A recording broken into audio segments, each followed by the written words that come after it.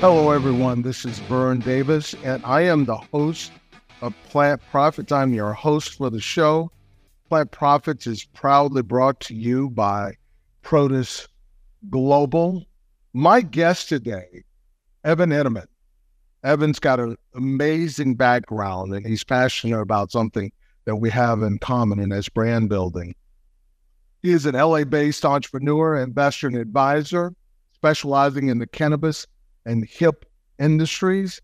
Is a founder of Sands Lane Holdings, which includes an ecosystem of companies focused on the cannabis and hemp industries, including Sands Lane Ventures, which is a brand incubator, the Orello Agency, brand strategy and creative agencies, and Sands Lane's Capital, purpose-driven venture investment platform. Also, I will tell you that Evan is one of the founding members of Casa Verde Capital, first institutional cannabis investment fund. So I want you all to welcome Eneman of Sands Lane Holdings with us today. Welcome, Evan, here today. How are you, Evan? Thank you very much. Doing very well. That's great, man. I love what you're trying to get accomplished, and I appreciate how hard it is. Yeah, it's a big effort, but that's what passion's for. That is, man. That is what passion is for. And I'm so, and we're all so fortunate that you chose to go down this path. And I really, we're going to get a chance today to talk about the companies you created and Sands Lane specifically. I want to dive into that and let's talk about Sands Lane, okay? And what drove you to create this three-pronged monster of a business that you created? Yeah, it's a great question. And I'll clarify, I'm no longer part of one of the organizations that you mentioned before, Casa Verde Capital. I was the founding partner for that. Totally understand.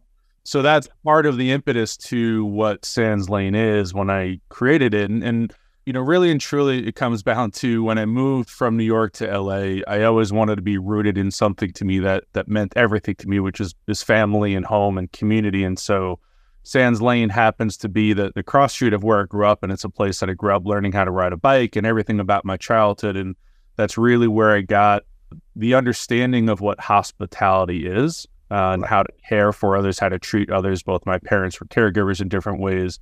And so Sands Lane came about from all these different experiences in my life in supporting early stage brands, entrepreneurs, and developing new ideas and concepts and bringing them to market. So it came out of necessity. You know, when I got into the cannabis space early on, I had spent a lot of time in music and entertainment and marketing and brand and hospitality and all these different places. And it occurred to me very quickly that everything happening in cannabis at the time, this is 2013, 14, 15, was exactly the same of all the things that I was doing in the past. And it was just related to a different ingredient related to the product side, but also a culture that I had been around and close to and participating in for about 20 years of my life at that point. But it was still new to me. You know, it's still new to me in California. What it meant to be understanding of plant medicine was new to me. So in understanding the need that I had in helping my clients or in helping the brands we were incubating, those three areas of both incubating a brand with a venture studio and helping to accelerate that brand, advising those brands through strategy or marketing or PR, all the growth needs that they have, being the agency services, and then also some capital. And there are significant capital constraints. And I wouldn't say we're a true investor because we invest in those businesses that we help incubate and accelerate. With the intent of at some point, you know, having a separate dedicated fund and putting money to work outside of our portfolio. But it really came together out of need. And when, you know, you look at the industry, specifically in cannabis, it's a very difficult, heavily regulated industry, not just like others that I've worked in the past. Yeah. And it just takes a lot of energy and guidance and oversight to support someone. And so the way that I always think about it is 360. If I'm going to ever help advise anyone or give anyone guidance, I need to have lived that. So those three things we're looking at is what all brands need. It's what we need. So it's a reflection of the work we're doing, and to try and help others, we have these 3 categories to support them. And the last one that, we've not really talked about a lot, but when we talk about Sands Lane being a purpose-driven organization and an ecosystem of companies, it is that reason alone. And we have a foundation that we had gotten started a couple of years ago and have started to put it in place in earnest. And it's tied to the businesses that we are creating. And businesses have an input to the foundation. The foundation is set up to create a broader impact around mental health and general well-being. That's the impetus of Sands Lane. It roots me to my home, my upbringing, my family. And then it really just combines all the experiences I had, both professionally and personally, through the lens of hospitality, through the lens of care, through the lens of business, and how to create this synergy between culture and content, and then ultimately commerce in order to, live our lives. So that's right. The impetus of it. Well, thank you for that. And I appreciate that. For early days, working with music artists, right? And that's brand building, right? You're creating content, you're creating an image in my mind about the artist, and the music is part of that communication. What I see is part of that communication from the artist that becomes the brand.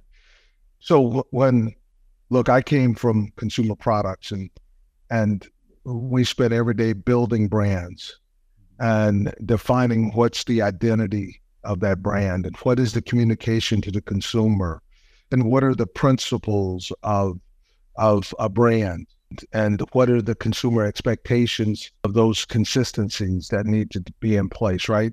So I see cannabis as this huge opportunity, but this total mess. Okay. But but I understand your existence, right? I understand why, because it's much needed.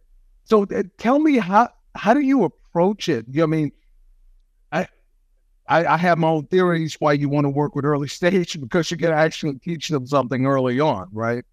And they can follow. But go ahead and talk about what you're actually doing and what you see out there, and why is it so difficult for us to create brands, according to my definition. Yeah, you're spot on. And it is a very difficult thing. And a lot of times when we think about CPG and the classic traditional brands, a lot of people get a little bit misled by how fast a brand is developed. So there is, various stages, but brands take a significant amount of time to develop and mature. They don't just happen. It's not, I'm going to put a logo on paper and I'm going to raise a bunch of venture capital and all of a sudden I have a brand. That is not. That could be a products company, and you can sell a lot of those products and do very well. And that was cannabis industry for a very long time. We have this plant that everyone should consume in some form, but many people already do. They have access to it, and creating this sort of industry around it, CPG-based industry, using this as an ingredient is one that confuses people, because brand takes time. It's ephemeral. It touches all these different categories of, again, culture. Where is this coming from? What is it rooted in? What is the brand? Is it defined? Is it differentiated? Is there something unique about it in any way? What are the categories you're trying to address? Are you a lifestyle apparel company? Are you a CPG products company? An ancillary smokable device company? Where are you trying to fit with the category? And then ultimately, and most importantly, where's your audience? Who's your consumer? And, for us, when we're thinking about brand, it's always in the interest of a consumer. So even when I think about business, all the decisions are, what's in the best interest of a consumer? And really what that is safe access products. And once we can get those two things figured out, we won't really have many issues. In between those things are regulation and policymakers and anti-drug advocates, although they advocate for a lot of other things that harm people far more. But these are all the things that we have to contend with. So part of building brands starting early is you can actually get your DNA into that brand in a way that could be meaningful. Not necessarily. I certainly know that I do not know everything. I do not have all the answers. In fact, I start by saying I have none, because my process is to enter into a conversation having no answers whatsoever, but a process to think through information that I'm gathering and make those decisions. The brand is no different. Gather all this information of what we're trying to do and who we're trying to reach, and then put it down on paper and build an architecture and a blueprint for what that brand could be, knowing that it's going to take time and it's going to be changed based on the interaction with our consumers, really who defines what the brand is in many ways. So yeah, it does. It makes sense. No, and we need it to be done. And that's an awesome statement. We're going to take a quick break. I'm Vern Davis. I'm your host of Plant Profits, and my guest today is Evan Eneman. He's founder and CEO of Sands Lane Holdings. And Evan and I'll be right back as we really talk through the building of brands and the importance of that in a consumable consumer products business, such as cannabis. Thank you. Be right back. Plant Profits will return so our sponsors can profit from these messages. Welcome back, everyone. This is Vern Davis. I am your host of Plant Profits. My guest today on Plant Profits is Evan Eneman. He's the founder and the CEO of Sands Lane Holdings. Evan, it's great to hear about why you're doing it, how you're doing it. Why did you build your company this way? It's a great question. I'm not sure if I built this way, more so that it kind of happened this way. You know, those who know me know that I enjoy being involved in a lot of different things, and we can call it whatever it is. It's really just an interest in what people are building and creating or creating things that kind of spur new ideas. And the constancy of that is what created the need for a flexible structure and businesses that can, in many ways, run independently of their own. Creative agency, run on its own. That's what it does. It provides creative services, design services, marketing services. That's sort of one way, we could have approached it. That's all we do. The other side of that, incubating and accelerating brands, well, it's a different mindset of owning a brand and operating a brand than it is to just advise a brand and the same thing to capitalize it. So it came out of the need, but these are three, at the core, the three divisions can all run independently, but they really work well together as an ecosystem supporting our clients and our brands. So that's how they kind of came together. And while we have the three divisions as we do, they work well together. And whether or not we support brands or clients through all of the, all those different areas, we don't. But when we do it, it works well. And when we only support them in one different organization, well, then they can go really deep in that one organization. We have a team that we've been developing in each of these areas, and some that are still very early on for ourselves, but we can give specialists in areas. And really that's important in a new and emerging category is specialization and a deep knowledge around the category and the products that you're putting out specifically. And, one thing we launched more recently under our venture studio is Harmony Craft Beverages. Yeah. We talk about brands and we talk about consumers. We have a very strong belief in what we're doing in the beverage category. And the reason why we launched that particular, really an incubator accelerator as well, but a platform services company for all thing no and low alcoholic beverages, as well as functional and infused beverages, is because beverage has the ability as a category, using ingredients like cannabis and others, to really change people's minds. It's hard I agree. People Totally agree. to try a product that they are willing to try. So all of our brands, and we have brands that do this too, that are smokable or inhalable, some consumers just may never want to touch them. And beverages give people a way to be social, to integrate a form factor of consumption that's very normal in their life. And every day part, every use case, every occasion, you can have a different version of a functional infused beverage, adaptogen, cannabis, whatever it may be. And it's a natural thing. You don't have to stop and pause and take a break from work to go outside to have a break. No, it's great. And, we agree. I agree because I think the new consumers that are entering the category, folks that just do not want to smoke and doesn't find taking a bite of an edible as a sociable event, right? And so beverage fills that need to spend 3 hours with your friends and just socialize and not get wasted, but enjoy yourself. And you can do that. You can do that from the beverage front.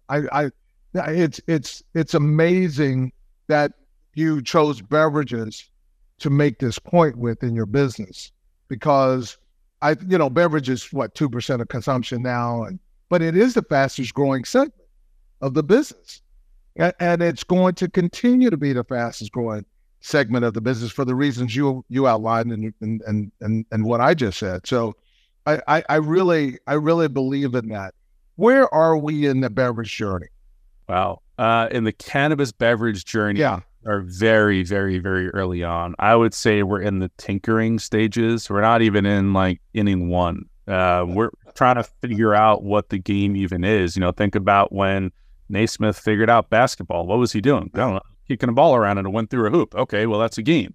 Same kind of thing with cannabis beverage right now. There's been a tremendous amount of innovation in the last couple of years. When we started looking at it in late 2018 or a little bit before that, there were no real brands. There was no real consistency. People were just putting product in liquid because we had consumers that wanted value-based products that got people very, very high, if you will. And, that wasn't something we were looking to do ourselves. Other brands can do that, but our view has always been quality ingredients. That's why we have craft in the name of Harmony Craft Beverages.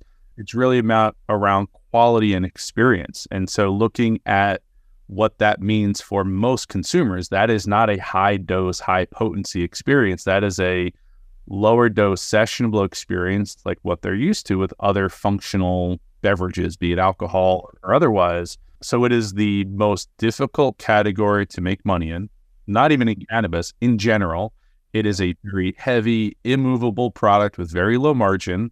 But when we talk about brand and brand building, again, this is where do things touch our lives and how do brands develop in our lives? And beverage gives us that ability to touch people's lives in many, many ways, whether it be at music festivals or at their dinner table or with, friends at a gathering, or really walking down the street where you don't need everyone to know your business and you can be consuming what you need to have ever processed to be a little bit happier, a little bit more calm, whatever the balance is you're looking to get, it allows you to do that. And I feel very strongly that if beverage does not become 50% of the category, it will not reach the mainstream and have mainstream appeal because it's so hard to get new consumers if you're using beverage. I'm not biting a gummy bear and giving you half. That's why it just doesn't work. Experience. It doesn't. But if we can cheers to a really nice beverage that reminds us of the things we like. Remember, nostalgia is a big part of brand building. So if for some reason I had this incredible moment and I cheers with a glass of champagne, but I really don't want to drink alcohol, I don't want to drink as much, what am I cheersing with? A glass of water? Yeah.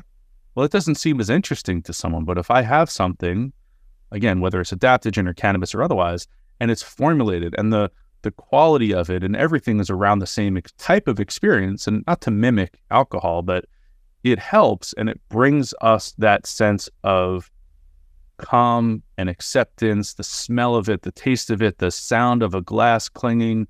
Those are all happy moments for the most part, always. Yeah. They evoke those emotions. And so we want to give our brands and consumers that chance to have those connections. And we need that in cannabis right now. Yeah, I agree. I totally, man. I totally agree. What are your thoughts on the beverages that are also engaging the hemp format? Huge opportunity, really interesting. Part of the new that we have a difficult time with in this industry. So there is we can call it a nice term, a negative term. There's a loophole in the Farm Bill that allows for hemp-based products to be available, quote unquote, nationwide. In most states have adopted the Farm Bill, related to hemp. And it's an interesting chance. Again, the hardest thing to do right now is get safe products or safe access for consumers, and then to have a variety of what those choices are to make a decision on, do they want to consume cannabis or not? So it's really a nice opportunity. We're seeing this in a couple key markets where consumers have this choice to have a low-dose functional infused beverage, cannabis-infused beverage, or their classic alcohol of choice, beer, wine, spirit, right next to each other. And we're seeing that they're choosing both, they're experiencing both, and they're only having better outcomes than if they had just alcohol.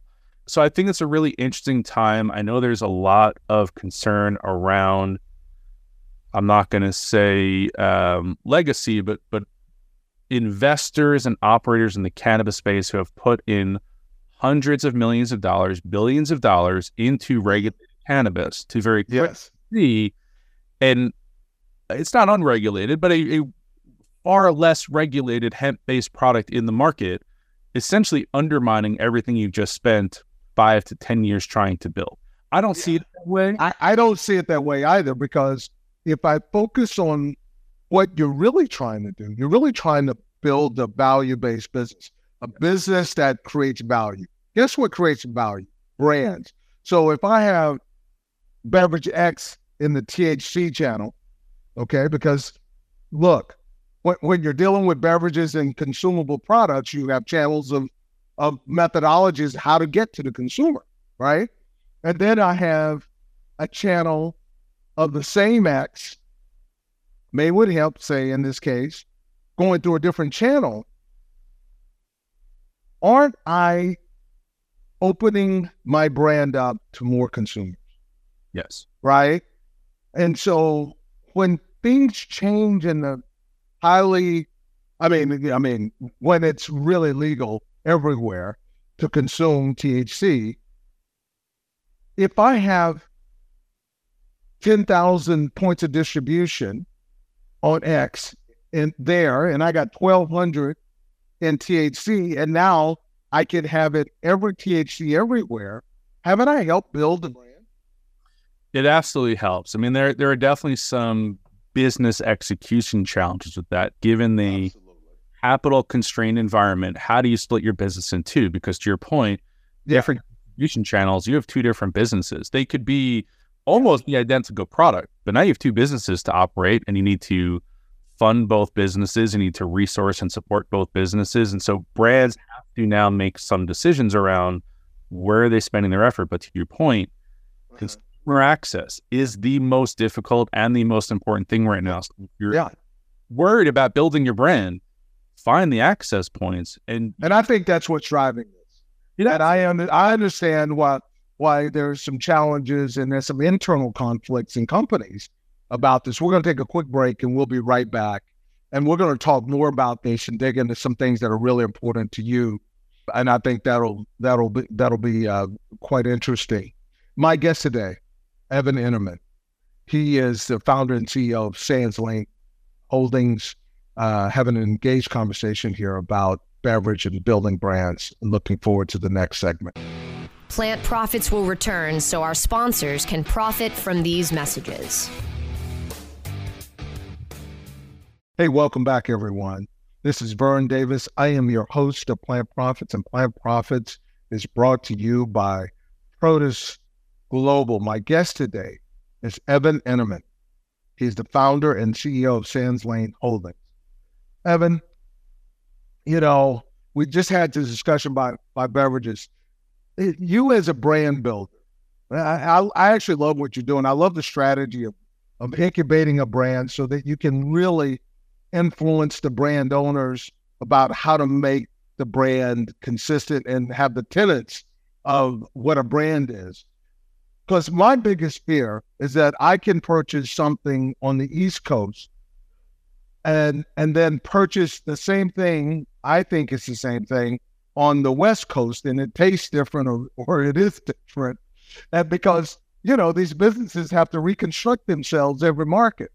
And so there's the process creates built-in inconsistencies in the business. So it's a very difficult place to hang your hat, man. And I admire what you're doing, but are there any brands that you try to, in your incubation with these brand owners, is there any model sets that you utilize?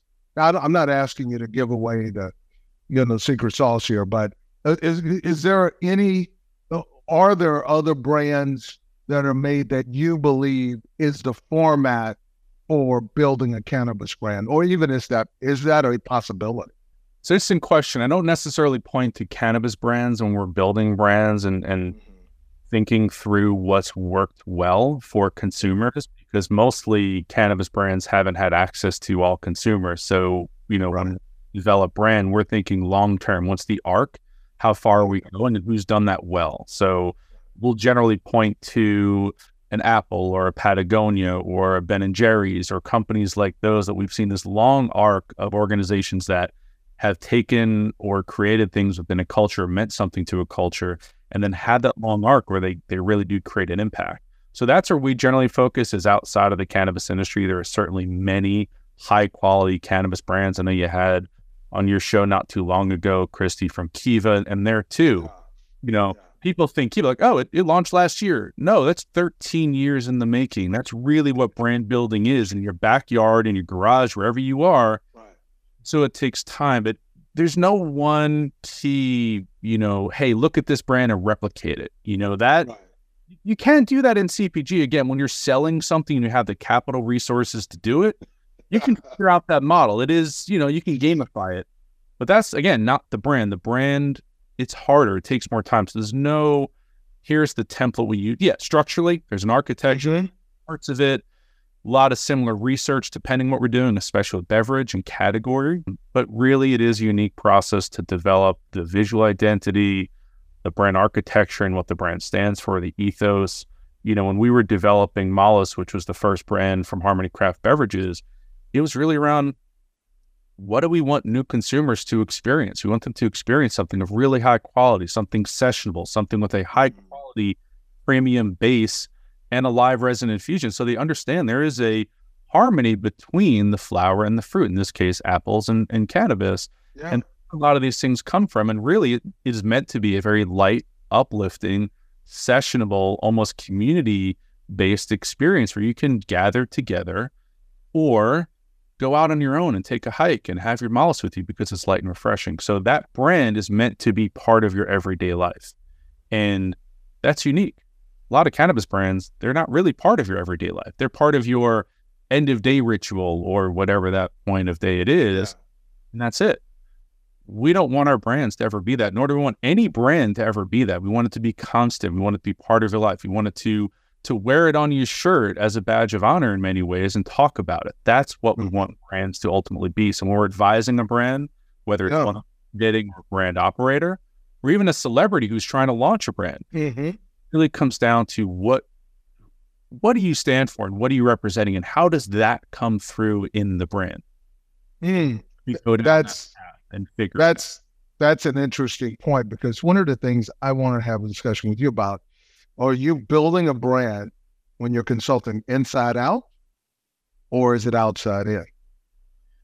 It is both. So we start inside out. We don't say, what's the key to telling us? Let's build something around that. Again, that's part of a model for a big business, if you will, right? That's all right. Let me analyze the data. Let me figure out where the opportunity is. Let me just go after it.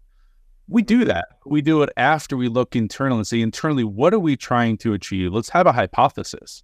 And let's put that on paper and let's base it on what we believe in.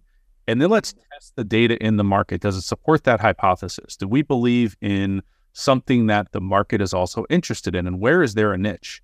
The way a lot of very successful brands start isn't to say, oh, there's data around this exact service or feature. Think of Airbnb. That was not in existence. It was created. So if we only worked externally, we wouldn't create a lot of the brands or businesses we have. So we have to think about, and when I say internally, it's our internal interest, or if it's a, celebrity-based brand, it's who that person is and what do they represent? What's their art? What are they trying to get across?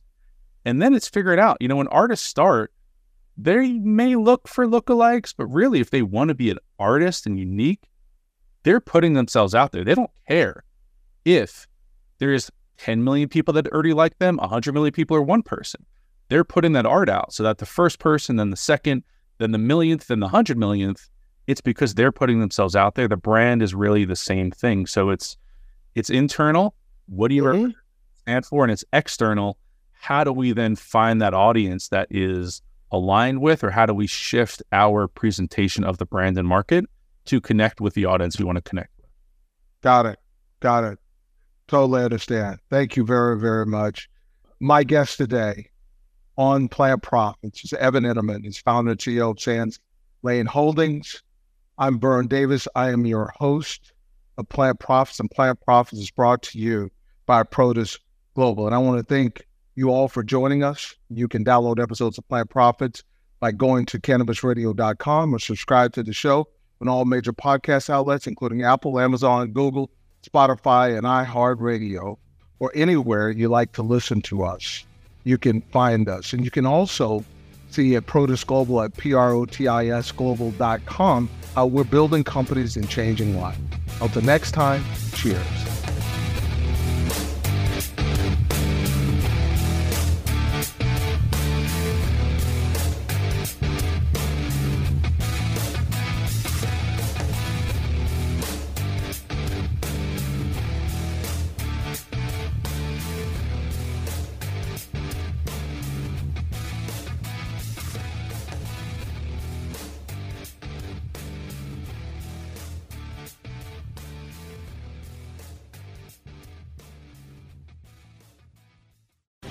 The opinions expressed on this CannabisRadio.com program are those of the guests and hosts and do not necessarily reflect those of the staff and management of CannabisRadio.com.